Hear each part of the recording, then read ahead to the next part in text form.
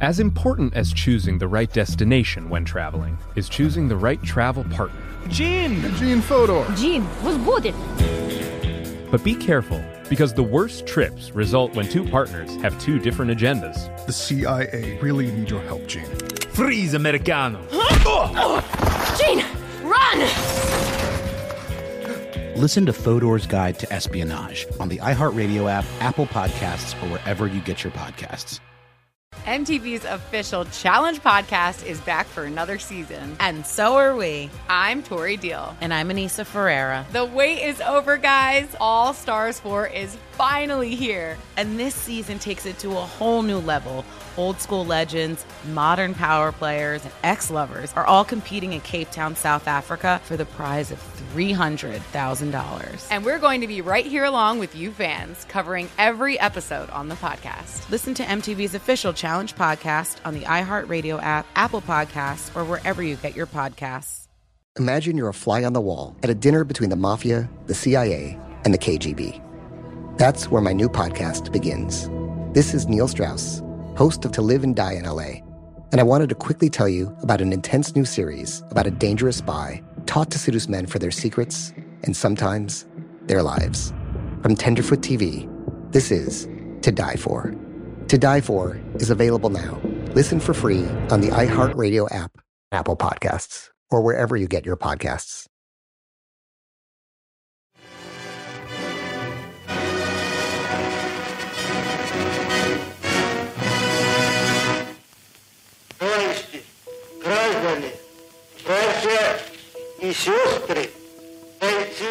This is Joseph Stalin giving a speech to Soviet citizens. It's July 3rd, 1941. In the months before this speech, Hitler had lined up thousands of troops alongside the Soviet border for some military exercises. Turns out they weren't just exercises. They were cover for a surprise attack on the Soviet Union. June 21st, 1941. With treacherous assault, Germany declares war on Soviet Russia. The invasion was called Operation Barbarossa. It was brutal. It marked the beginning of the Soviets' 4-year-long entanglement in World War II. So, great news, the Nazis lost. I don't know if you heard. But the Soviet death toll in World War II was staggering. 25 million Soviet soldiers and civilians were lost. Stalin hadn't seen it coming. Operation Barbarossa had caught him totally by surprise, and getting caught unawares was utterly humiliating. His intelligence had failed him. The embarrassment of Operation Barbarossa would plant a seed of paranoia amongst the Soviets, and decades later land them on an inevitable crash course with NATO nuclear exercise Able Archer 83. If you go to therapy, as most of us probably should, especially if you're anything like Stalin, you'll recognize that this German sneak attack qualifies as a traumatic event. You think you know someone until they turn on you and ravage your homeland. Textbook trauma. Trauma that, if left unchecked, could cause the Soviet Union to accuse the West of treachery every time they did a military exercise, even though it's really just an exercise, but you're too scared to accept that because of your traumatic history with Germany, who is totally a cheater. But no, Soviet leaders, to my knowledge at least, didn't go to therapy. Maybe their insurance didn't cover it. I don't know. Instead, they stole the sneak attack move for themselves. They began to use military exercises as a cover for invasion. It's how they invaded Czechoslovakia in the 60s. And the Russians would go on to do the same thing in Crimea, Georgia, and even Ukraine in 2022. And they figured, if it's something we would do, then of course the Americans will do it too. You'd think the Americans would be all, hey, baby, I'm not that guy. I know your last squeeze did you wrong, but it's different between us. But instead, America was all, they are the focus of evil in the modern world. So let's just say when it comes to military exercises, the Soviets didn't process their trauma. They didn't have healing. They've got trust issues, and can you blame them? Now fast forward to the fall of '83, which, as we all know, was a totally crazy year. The aggressive impulses of an evil empire shot down a Korean Airlines plane that had strayed into Soviet airspace. The Army says that the Pershing II can fly up to 1,000 miles in under 10 minutes. Her name is Alex. She works in a man's world. She dances in a world of her dreams. Flashdance. Like I said, crazy year. I mean, who knew welders could dance like that? Anyway, NATO is now preparing to start a massive military exercise culminating in Able Archer 83, a rehearsal for nuclear war. What could go wrong? I'm Ed Helms, and this is Snafu, a podcast about history's greatest screw-ups. On Season 1, we're telling you the story of a snafu that is gigantic, terrifying, and absurd. It's called Able Archer 83, the 1983 NATO military exercise that may have almost triggered a real nuclear war.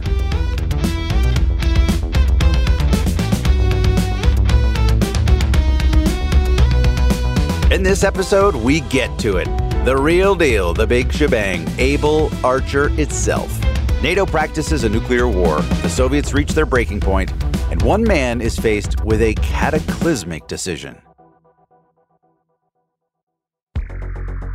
We practiced who to shoot, when to shoot.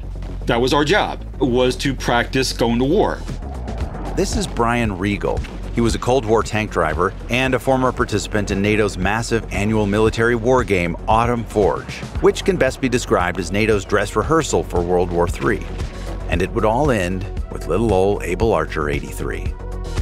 It was all a coordinated effort.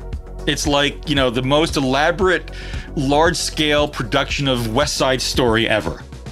Like West Side Story, Autumn Forge has two teams. But instead of the Sharks and the Jets, fighting over a girl named Maria.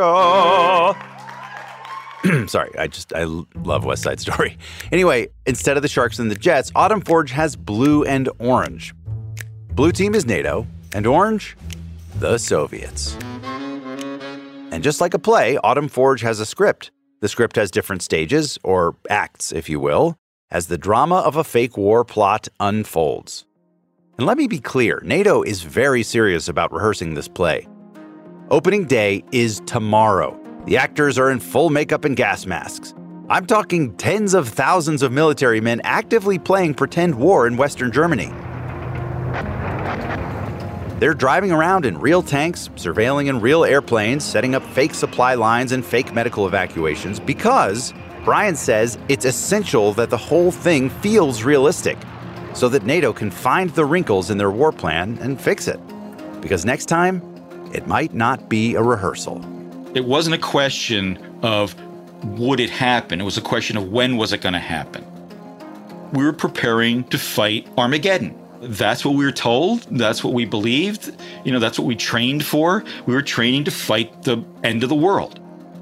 The problem with Autumn Forge's realism, of course, is that each year the Soviets watched, becoming more and more fearful. They wondered, is this one an exercise? Or is this the year when the exercise turns into a surprise attack? So in 1983, like every other year before, the Soviets took their seats in the front row of NATO's grand production of World War III. And this year, they were in for one hell of a show. Hello, I'm Ann Mulligan. Sergeant Richard Rial is standing by at the AFN Autumn Forge news desk. Yeah, so they even made a fake newscast about it, which might seem really bizarre, but it just goes to show you how committed they were in producing this thing. They really wanted it to feel real. Right now, there is a shift in the battle lines. For the past 2 days, Orange forces, after crossing the Donau River, have made steady advances against the Blue forces to the west. Act 1, Autumn Forge.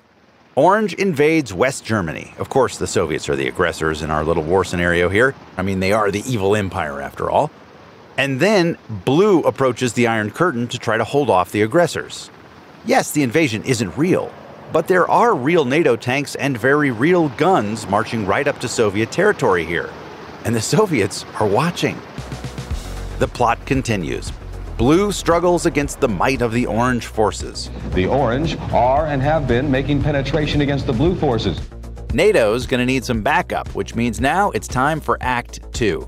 16,000 American troops board planes in the United States, fly over, and are dropped right into the Autumn Forge theater. These GIs have flown 12 hours from Fort Hood, Texas, to take part in the multinational maneuvers. Now, this phase of the exercise happened every year, but this year, NATO would make a change. A change that would add just a dash of paranoia to what was already a recipe for disaster. Over the course of 8 days, all these 16,000 troops were flown in under total radio silence. This isn't the kind of silence you get at a convention for mimes. I don't know. No, this is radio silence, which is what the military does when it's trying to avoid enemy surveillance. And it made the Soviets wonder, what are they trying to hide? Meanwhile, in the real world, the United States would make a dramatic move, and the Soviets believed their worst fears were being realized. Interrupt our regularly scheduled program to bring you an NBC News report. Good afternoon, everyone. I'm Tom Brokaw, NBC News in New York, and here is the latest situation as we now know it on the island of Grenada. It has been invaded by a multinational force. The bulk of that force, about 1,800 American troops. That includes Marines. On October 23, 1983, the United States invaded the small island nation of Grenada, a tiny Caribbean island, but an important Soviet ally. Grenada had been ruled by a communist government for years. It was going through a violent power struggle when the United States invaded. Reagan claimed he was just trying to help, restore democracy. But even U.S. allies condemned the invasion, and the Soviets believed it was proof of just how aggressive America could be. Meanwhile, the Autumn Forge script continued to escalate. Orange attacks Blue's supply lines. Blue retaliates. Orange uses chemical weapons. Not cool, guys. The invasion continues. And all of a sudden, according to the script, there's nothing left to do but start launching nuclear missiles. And that's what brings us to Act 3, Able Archer.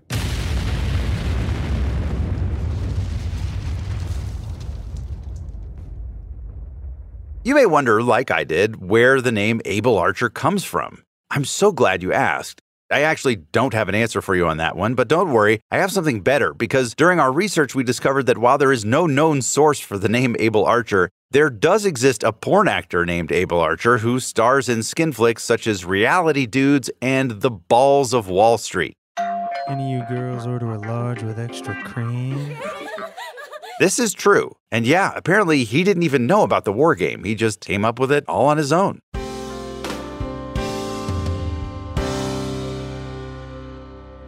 Anyway, it was a week just like every other week. This is Gene Gay, a participant in Able Archer 83. NATO headquarters is located in a village called Mons, Belgium. Mons town center looked like every classic European city, all cobblestone and Gothic architecture. But a few miles out, there's NATO's military headquarters. Stately, square, modern. That's where Gene and his colleagues are as Act 3, Able Archer, kicks off in early November. The whole purpose of Able Archer was the emphasis on the practice of the nuclear weapons release procedures. Here's Colonel Spike Callender, another vet who was also involved in Able Archer that year. Now, a few different NATO countries had nukes, and they didn't need permission from their pals to use them. But the whole idea of NATO is that if the Soviets invaded one member, all NATO countries would coordinate on a nuclear defense. You ever hear the phrase, big ships turn slowly? In 1983, there were 16 NATO member nations, each with their own languages and protocols. But when the fate of the world hangs in the balance, NATO needed to be able to turn that big ship fast. The whole idea was, if you ever had to do it, you didn't want to do it for the first time. Here's how the whole thing is supposed to go down. They force things to happen to make you react to it as if it was the real world situation. The planners came up with an escalating war scenario, and the players are given a challenge. As the scenario escalates, when will you step in and recommend the use of nuclear weapons? Which nuclear weapons should we use? How many and where?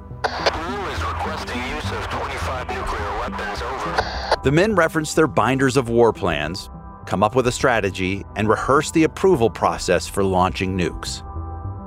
When you had reached a point where, yes, that either the president or the prime minister agreed that these weapons were required, and then would give the in effect, the official release to it. During the war game, once our pretend president approves the fictional nuclear launch, the Able Archer communications ricochet back down the chain of command, finally reaching the folks who launch the fake nukes. Which is exactly what it's like in the movies. Two men sitting at opposite ends of a nuclear control room, confirming the codes, and simultaneously turning the launch keys. Now, Able Archer, compared to the rest of Autumn Forge, is extremely pared down. No more helicopters and tanks, just men in a bunker with phones. But even though there are fewer players and the stage is largely empty, this is where the stakes are highest. I guess that's the thing about nuclear wars. When it gets to that point, all the thousands of troops and tanks and infrastructure just don't matter. It all comes down to a few people in a room letting the nukes do all the work. And this year, the Able Archer players had a few new weapons on their nuclear menu: the Pershing IIs and the ground cruise missiles, the nukes that were scheduled for installation imminently, the nukes that could obliterate Moscow in 7 minutes.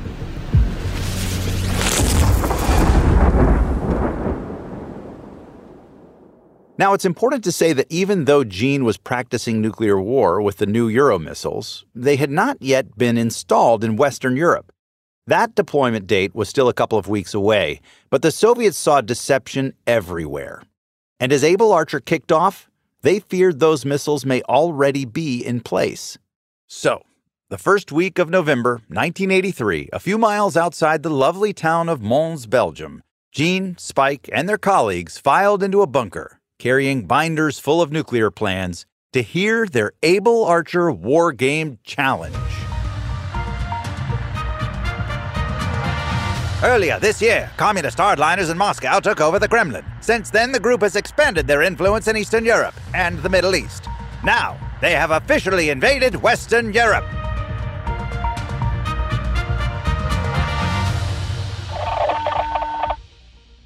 So that was the kickoff, and that was my work as I started out that week. Which brings us to November 4th, 1983. The bunker deep inside NATO headquarters in Belgium is buzzing to life. The communications machines are switched on. The lines tested. Exercise, exercise, exercise. Testing communications, over. And the Able Archer planners begin performing the war game script over the airwaves. The script's plot is getting more and more dire. Remember, they're trying to lead the Able Archer players towards a fake nuclear war, so the planners keep escalating the narrative. Exercise, exercise, exercise. Orange has invaded Germany, over. And relaying all this drama on NATO's secure communications line. But of course, they had company. The Soviets had picked up the signal. Now, all this time, the communications are going backwards and forwards, being listened into by the Soviets, who knew this was an intended exercise. Here's historian Taylor Downing. And each signal was begun with the sort of 3 words, exercise, exercise, exercise. But the Soviet analyzers who are analyzing the radio signals that are being picked up are starting at this point to get really quite anxious. And they're now starting to think, is this actually a real NATO exercise?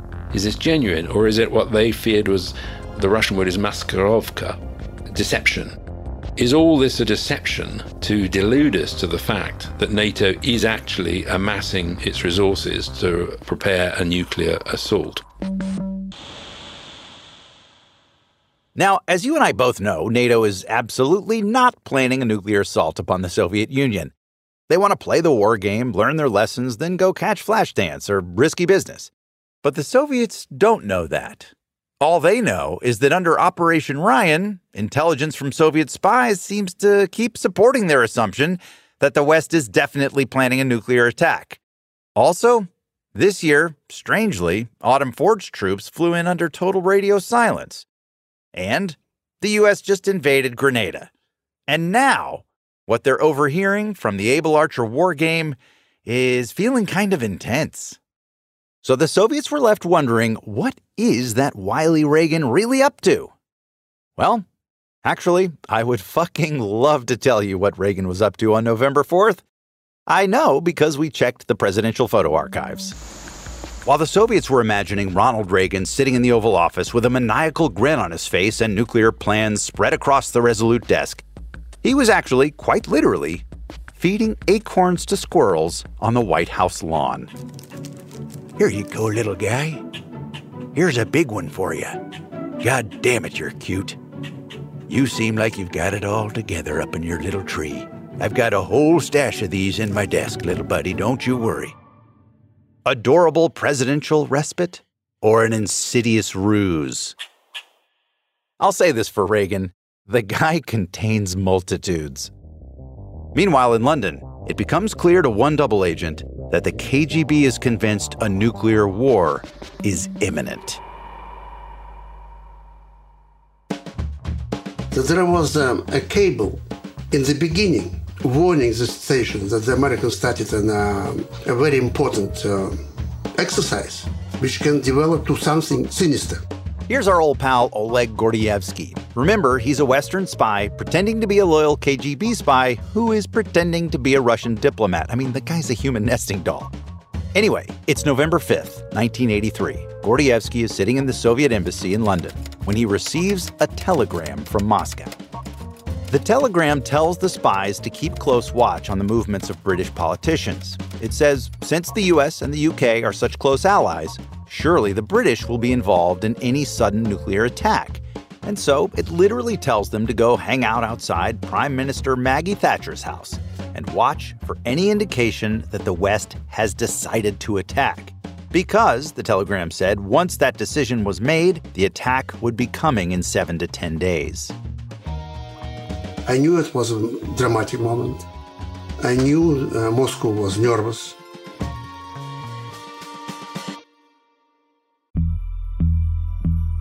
As important as choosing the right destination when traveling is choosing the right travel partner. Gene! Eugene Fodor. Gene, возбудит. Much of the joy you will find on the road comes from the person you share it with. So you write the books, Gene, and Vlasta runs the business. I understand now. It is a wise man who marries a wiser woman.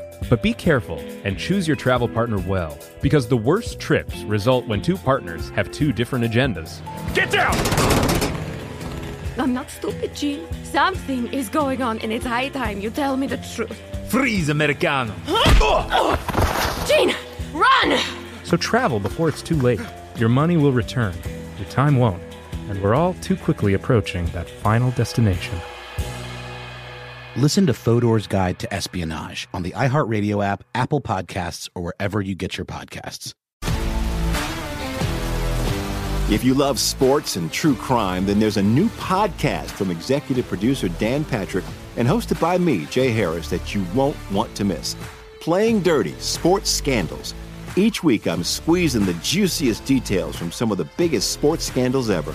I'm talking Marcus Dixon, Olympic gymnastics, Cain Velasquez, salacious Super Bowl-level scandals. Join me on the dark side of sports by listening to Playing Dirty: Sports Scandals on the iHeartRadio app, Apple Podcasts, or wherever you get your podcasts.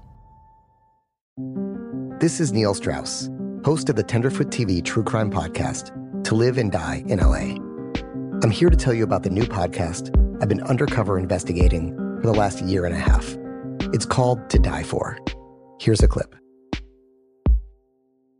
All these girls were sent out into the world and they were told, try to meet important men, try to attach yourself to important men. The voice you're hearing is a Russian model agent telling me about spies sent out to seduce men with political power. The war in Ukraine is also being fought by all these girls that are all over important cities. For the first time, a military-trained seduction spy reveals how the Russian government turned sex and love into a deadly weapon. If you want to kill your target, it's easy. You just seduce him, take him somewhere, start having sex, and then he's very vulnerable, so you can kill him easily. To Die For is available now. Listen for free on the iHeartRadio app, Apple Podcasts, or wherever you get your podcasts.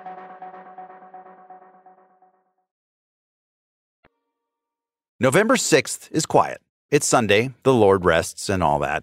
Ronald and Nancy Reagan wake up at Camp David and head back to D.C. The night before, they stayed up late watching The Wicked Lady, starring Faye Dunaway. The Wicked Lady. I'd make a dangerous enemy.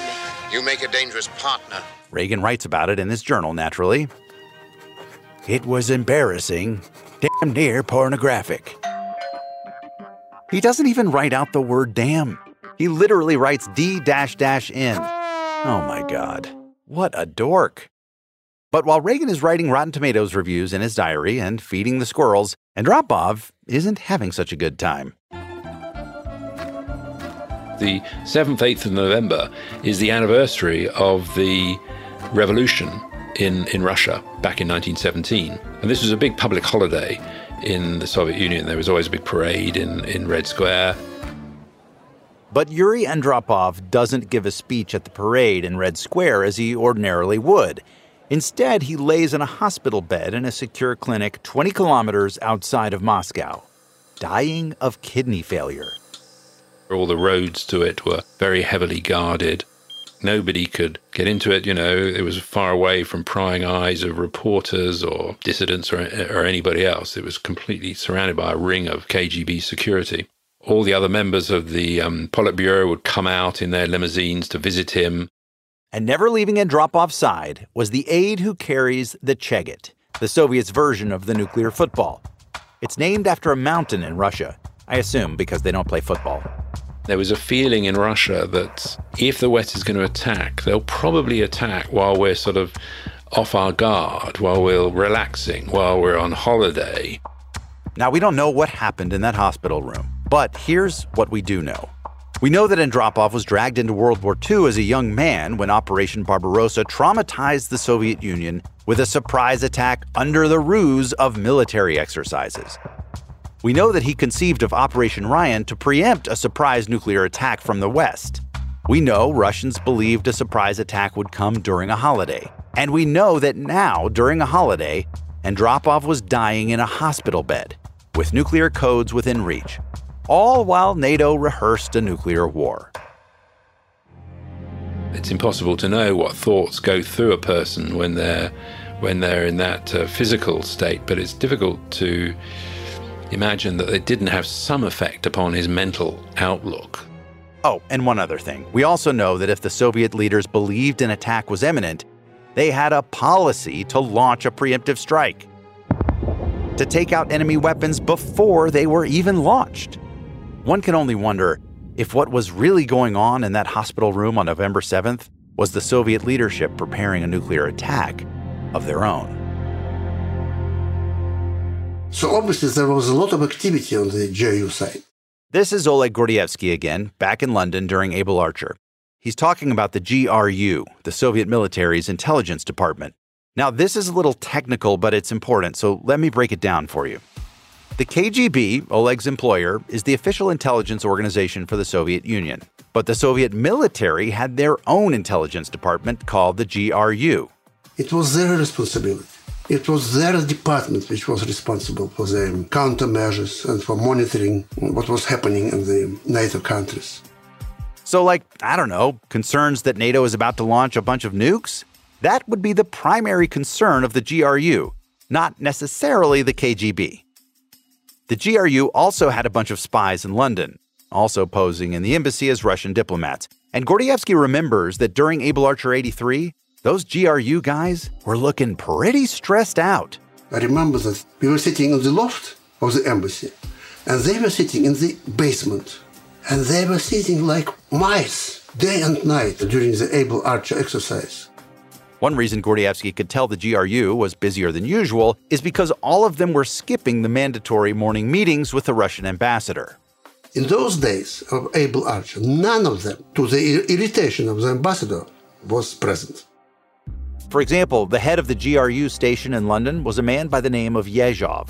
People laughed because Yezhov means hedgehog, and he looked like hedgehog.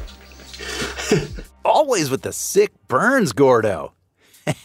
He cracks me up. Anyway. He was sitting all the time with the papers. Gordievsky says it was unusual for the hedgehog to be head down, buried in papers. It was clear to him that something was happening that was very important to the GRU. Gordievsky also says that the GRU had a signal station in a building opposite the embassy across Kensington Palace Gardens. There, a GRU radio communicator would intercept signals like military communications. And he was coming from that building, crossing the road quickly, and in the embassy and down to the basement. Gordievsky watched this poor guy run back and forth all week long. And listen, when you're a top-secret GRU spy, you don't leave yourself vulnerable to being seen or followed. So whatever was happening, it must have been urgent. And back in Belgium, well, the temperature was going up there, too. The Warsaw Pact started to use chemical weapons. That's Taylor Downing again, talking about the Able Archer script. It's November 7th. And the planners decided they had no alternative but to respond by NATO forces using chemical weapons. Remember, we're talking fake chemical weapons here. Then on Monday, the 7th of November, in the script, the Warsaw Pact are taking out various NATO command posts. For instance, the US Air Force Command Center at Ramstein in West Germany is in the script destroyed. Exercise, exercise, exercise. Orange is undeterred by Blue's use of chemical weapons. Orange has attacked Ramstein with chemical weapons. Blue, what's your move? The planners sitting around their tables and looking at the maps on the wall have to decide how to respond. And at this point, they begin to think about a nuclear execution plan. And on Tuesday, the 8th of November, NATO decides that the only way it can respond is with a nuclear response. And the planners start working out how many megatons of bombs they need to request the use of, which key targets across the Soviet Union will be targeted. Part of my role during this time was to integrate the new weapons into the NATO arsenal and operational plans. That'd be our man, Gene. And these new weapons include the ground-launched cruise missile, which were being deployed into NATO military bases across Europe, as well as the improved U.S. Army Pershing II missiles. Over in London, some poor GRU bastard is listening closely to Able Archer communications, prepared to sprint across Kensington Gardens to the Russian embassy and deliver messages to Soviet military intelligence. And then, within Able Archer, Blue comes up with their next move. They're going to hit Orange with a nuclear strike. And now they do something that NATO had never done before in this regular exercise. They change the codes that they're using. Able Archer, Blue is requesting use of 25 nuclear missiles for use on Orange targets. Please submit for presidential approval. The Soviet guy listening must have been like, they didn't say exercise, exercise, exercise. They didn't say it. They didn't say exercise.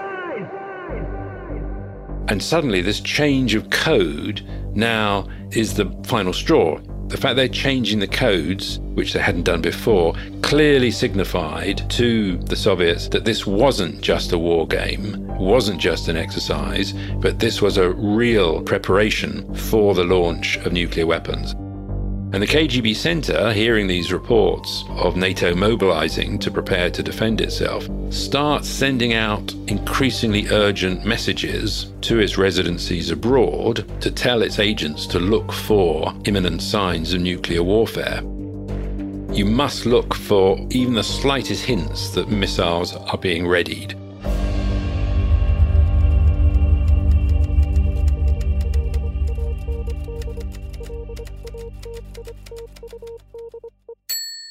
Let's check back in with Comrade Gordievsky. When it was a flash telegram, it was a super urgent telegram. On November 8th or 9th, he can't remember which, Oleg Gordievsky received a flash telegram from the KGB center. Saying the Americans are now in the middle of their exercise, so be ready for everything and watch thoroughly because we don't know what may happen next. The telegram claimed that American bases had been placed on high alert. Now, that was not true. American bases were not on high alert. They had just tightened up security in reaction to a recent bombing in Lebanon. But the KGB does not know this. The telegram states that one explanation for this high alert is that, quote, the countdown to a nuclear first strike had begun under the cover of Able Archer. They realized it was more panic and hysteria than ever. Meanwhile, President Reagan and the First Lady packed their bags at the White House, preparing to leave D.C. for a little trip.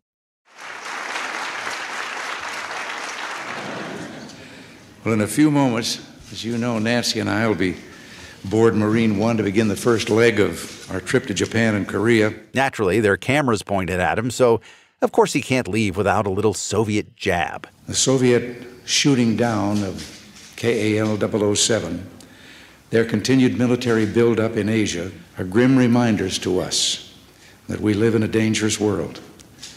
I will reaffirm America's commitment to remain a reliable partner for peace and stability in the region and in the world. And that's the spirit of our trip. Moments later, Reagan boarded the helicopter, his aide a few paces behind him, carrying the nuclear football. And what's Andropov supposed to make of all this? Was Reagan priming the public, reminding them how evil the Soviets are, before he cracked open that briefcase and blew them all to smithereens? Now, a little while later, over in Belgium, the Able Archer players receive a pretend message that the pretend president has approved the use of pretend nuclear missiles. Not real ones, guys. I know you get it by now. I'm just trying to be perfectly clear. And to be fair, the Soviets don't get it. They're on the Able Archer line, and all they hear is, Able Archer, use of nuclear weapons is approved. And it's around this time that the Soviets start mobilizing their entire nuclear arsenal. Soviet leaders had a fateful decision to make, and they needed to make it fast. If NATO is in fact launching nuclear weapons, the Soviets would need to launch their own urgently. If they didn't, their missiles could be taken out in the first wave of the American attack. But if they hit the button and they're wrong, then they've started a war and ended the world as we know it. The whole crisis comes to a head really on the evening of Wednesday, the 9th of November, 1983. That night, in the middle of holiday celebrations across the Soviet Union, military officials received phone calls. Party time is over. They were needed back at work urgently. A lot of the Soviets who were mobilized in this nuclear operation, they remember that 24-hour shift that they were on very, very clearly as being the most anxious point of their career. The Soviet military went on a state of nuclear alert unlike anything before. And this is not a rehearsal, my friends. This was real. Thousands of warheads were mobilized and prepared to launch nuclear weapons, that is, sent to their battle stations. Each of these ICBMs has, well, the average was about 6 warheads. Each warhead was something like 40 times the destructive capability of a Hiroshima bomb. Commanders who manned the Soviets' nuclear missiles were told to stand by and await launch instructions that could be coming any time in the next few hours. The Soviet leadership stayed up anxiously waiting for signs that the Americans had in fact launched an attack and prepared to retaliate in a full-scale nuclear assault upon Western Europe and North America. And they sent out a message effectively saying, are these guys about to attack us? Are they about to launch nuclear weapons? The courier at first brought me the message. This is Rainer Rupp again, a.k.a. Agent Topaz. He's in Brussels at his job in NATO, where he's working undercover for the East German Stasi, a close partner of the KGB. It's November 9th, 1983, when he receives an urgent message from a Stasi courier. High alert, the Russians are really scared, they want to know everything, any NATO is preparing for war and so on. As far as Rainer Rupp is concerned, it's just another day in the office. There's absolutely nothing going on. No, we're not preparing any sort of assault at all. It's just another regular day at work at NATO headquarters. Rainer Rupp is instructed to respond urgently. He reaches into his pocket and takes out his spy calculator. It's pouring rain.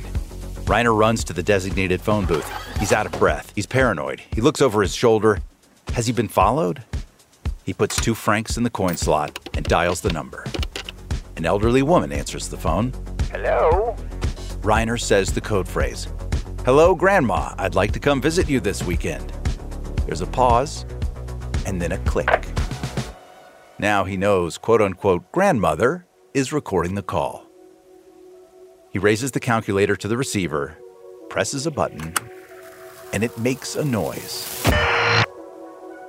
Encoded in the crackle is his urgent message. NATO is not preparing an attack. There are no plans for a secret surprise attack. Stand down. He hangs up the phone. No, we aren't. I mean, I don't see anything of that happening in NATO. Now, somewhere in East Germany, Stasi agents rush to the home of the elderly woman, retrieve the recording, and decode the bleepity-bloopity message that could save the entire world as we know it. They'd send an urgent telegram back to the KGB in Moscow. NATO is not preparing an attack.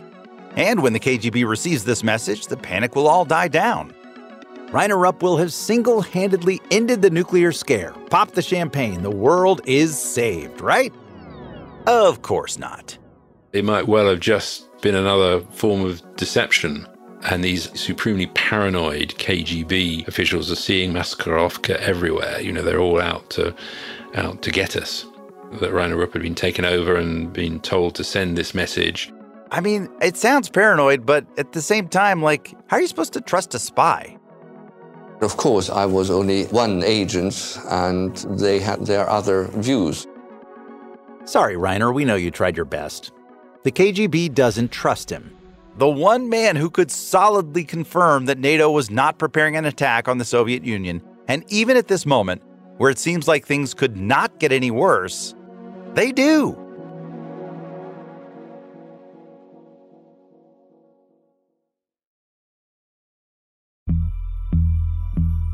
As important as choosing the right destination when traveling is choosing the right travel partner. Eugene Fodor. Gene, возбудит. Much of the joy you will find on the road comes from the person you share it with. So you write the books, Gene, and Vlastar runs the business. I understand now. It is a wise man marries a wiser woman.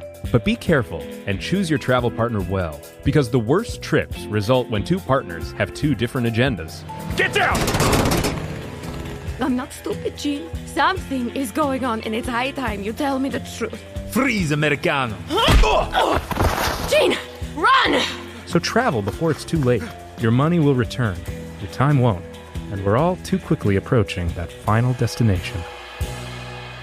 Listen to Fodor's Guide to Espionage on the iHeartRadio app, Apple Podcasts, or wherever you get your podcasts. If you love sports and true crime, then there's a new podcast from executive producer Dan Patrick and hosted by me, Jay Harris, that you won't want to miss. Playing Dirty: Sports Scandals. Each week, I'm squeezing the juiciest details from some of the biggest sports scandals ever. I'm talking Marcus Dixon, Olympic gymnastics, Cain Velasquez, salacious Super Bowl-level scandals. Join me on the dark side of sports by listening to Playing Dirty: Sports Scandals on the iHeartRadio app, Apple Podcasts, or wherever you get your podcasts. This is Neil Strauss, host of the Tenderfoot TV true crime podcast, To Live and Die in LA. I'm here to tell you about the new podcast I've been undercover investigating for the last year and a half. It's called To Die For. Here's a clip. All these girls were sent out into the world and they were told, try to meet important men, try to attach yourself to important men. The voice you're hearing is a Russian model agent telling me about spies sent out to seduce men with political power. The war in Ukraine is also being fought by all these girls that are all over important cities. For the first time, a military-trained seduction spy reveals how the Russian government turned sex and love into a deadly weapon. If you want to kill your target, it's easy. You just seduce him, take him somewhere, start having sex, and then he's very vulnerable, so you can kill him easily. To Die For is available now. Listen for free on the iHeartRadio app, Apple Podcasts, or wherever you get your podcasts.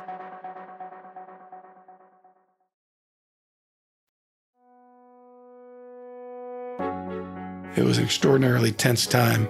This is John Perutz.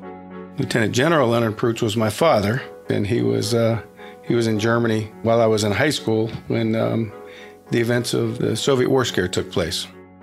John's father, Lieutenant General Leonard Perutz, was a high-ranking intelligence officer for the U.S. Air Force stationed in Germany.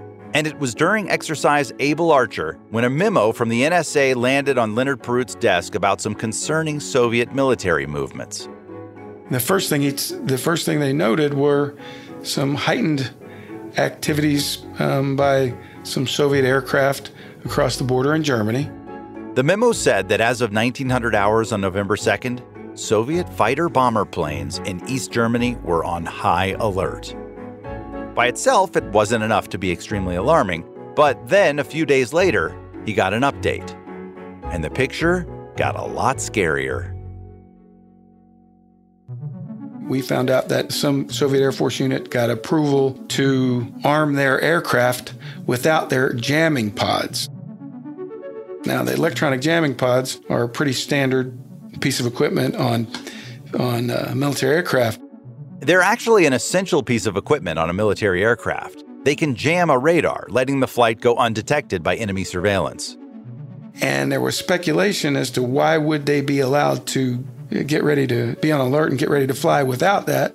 And there was speculation that, well, maybe they had a different payload than they were used to. Let me do some military translating for you. The electronic jamming pods are heavy.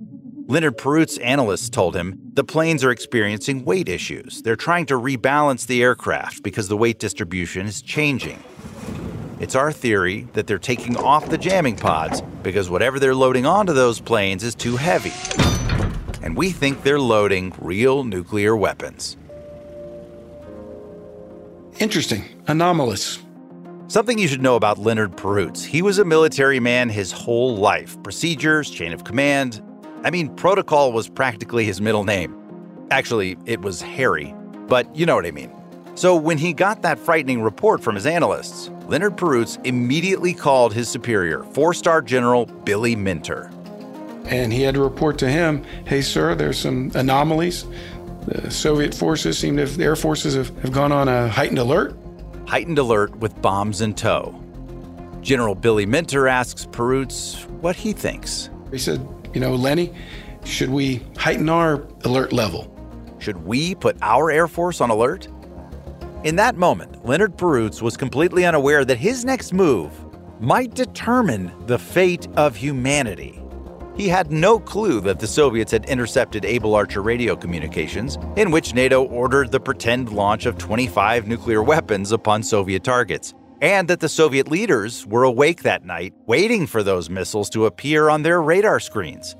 All he saw was real Soviet bombs being loaded onto real Soviet planes, and he had a decision to make. Option 1. Put the Air Force on alert, pass the intel up the chain of command. But what would Reagan do with this information? Would he start a war? And what would the Soviets do if they saw us reacting? Option 2. Wait and watch. Risk getting it wrong. Risk the fate of the world. If he waited while the Soviets launched nuclear bombs from their planes, the world would be forever changed, possibly destroyed. And it would be all his fault. All right, my nerves are totally fried, so let's recap where we are in a fun way. Let's do it in song. Well, the Soviets were paranoid that any military exercises might just be cover for an actual attack. And so they had all of their spies looking for signs of an attack and basically were swimming in a stew of confirmation bias. And then NATO begins Able Archer. It's a giant exercise, and it fulfills all of the Soviets' worst nightmares. They loaded up all their planes with bombs, and all the leaders retreated to the bunkers. And now their fingers are hovering over the buttons, and they're gonna launch missiles at each other and start a huge nuclear war. And it's down to good old Leonard Perutz, who has no idea what's actually going on, but has to make a crazy decision.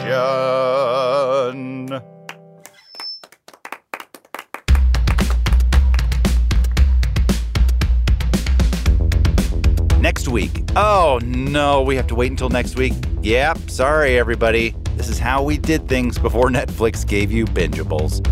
Next week on Snafu. And General Perutz makes a really critical decision at this time. He's not making this decision based on any knowledge about what's happening. That decision made is attributed to out of misinformation. It's even described as out of ignorance. So there are two versions of this. There's the version the CIA initially put out, and then I FOIA'd the State Department and got its version, and its version is pretty interesting. Speak truth to power, even when it hurts. Snafu is a production of iHeartRadio, Film Nation Entertainment, and Pacific Electric Picture Company in association with Gilded Audio. Our lead producers are Sarah Joyner and Alyssa Martino. Our producer is Carl Nellis, associate producer Tori Smith. It's executive produced by me, Ed Helms, Milan Popelka, Mike Falbo, Andy Chugg, and Whitney Donaldson. This episode was written by Sarah Joyner with additional writing from me, Elliot Kalin, and Whitney Donaldson. Our senior editor is Jeffrey Lewis. How upset are you about this fact? Olivia Canny is our production assistant. Our creative executive is Brett Harris. Additional research and fact-checking by Charles Richter. Engineering and technical direction by Nick Dooley. Original music and sound design by Dan Rosato. Additional editing from Ben Chugg. Some archival audio from this episode originally appeared in Taylor Downing's fantastic film 1983, The Brink of Apocalypse. Thank you, Mr. Downing, for permission to use it. Special thanks to Allison Cohen and Matt Eisenstadt.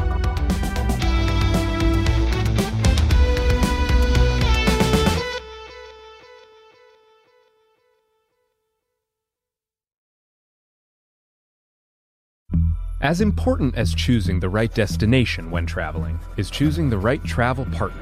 Gene Fodor. Gene, was good.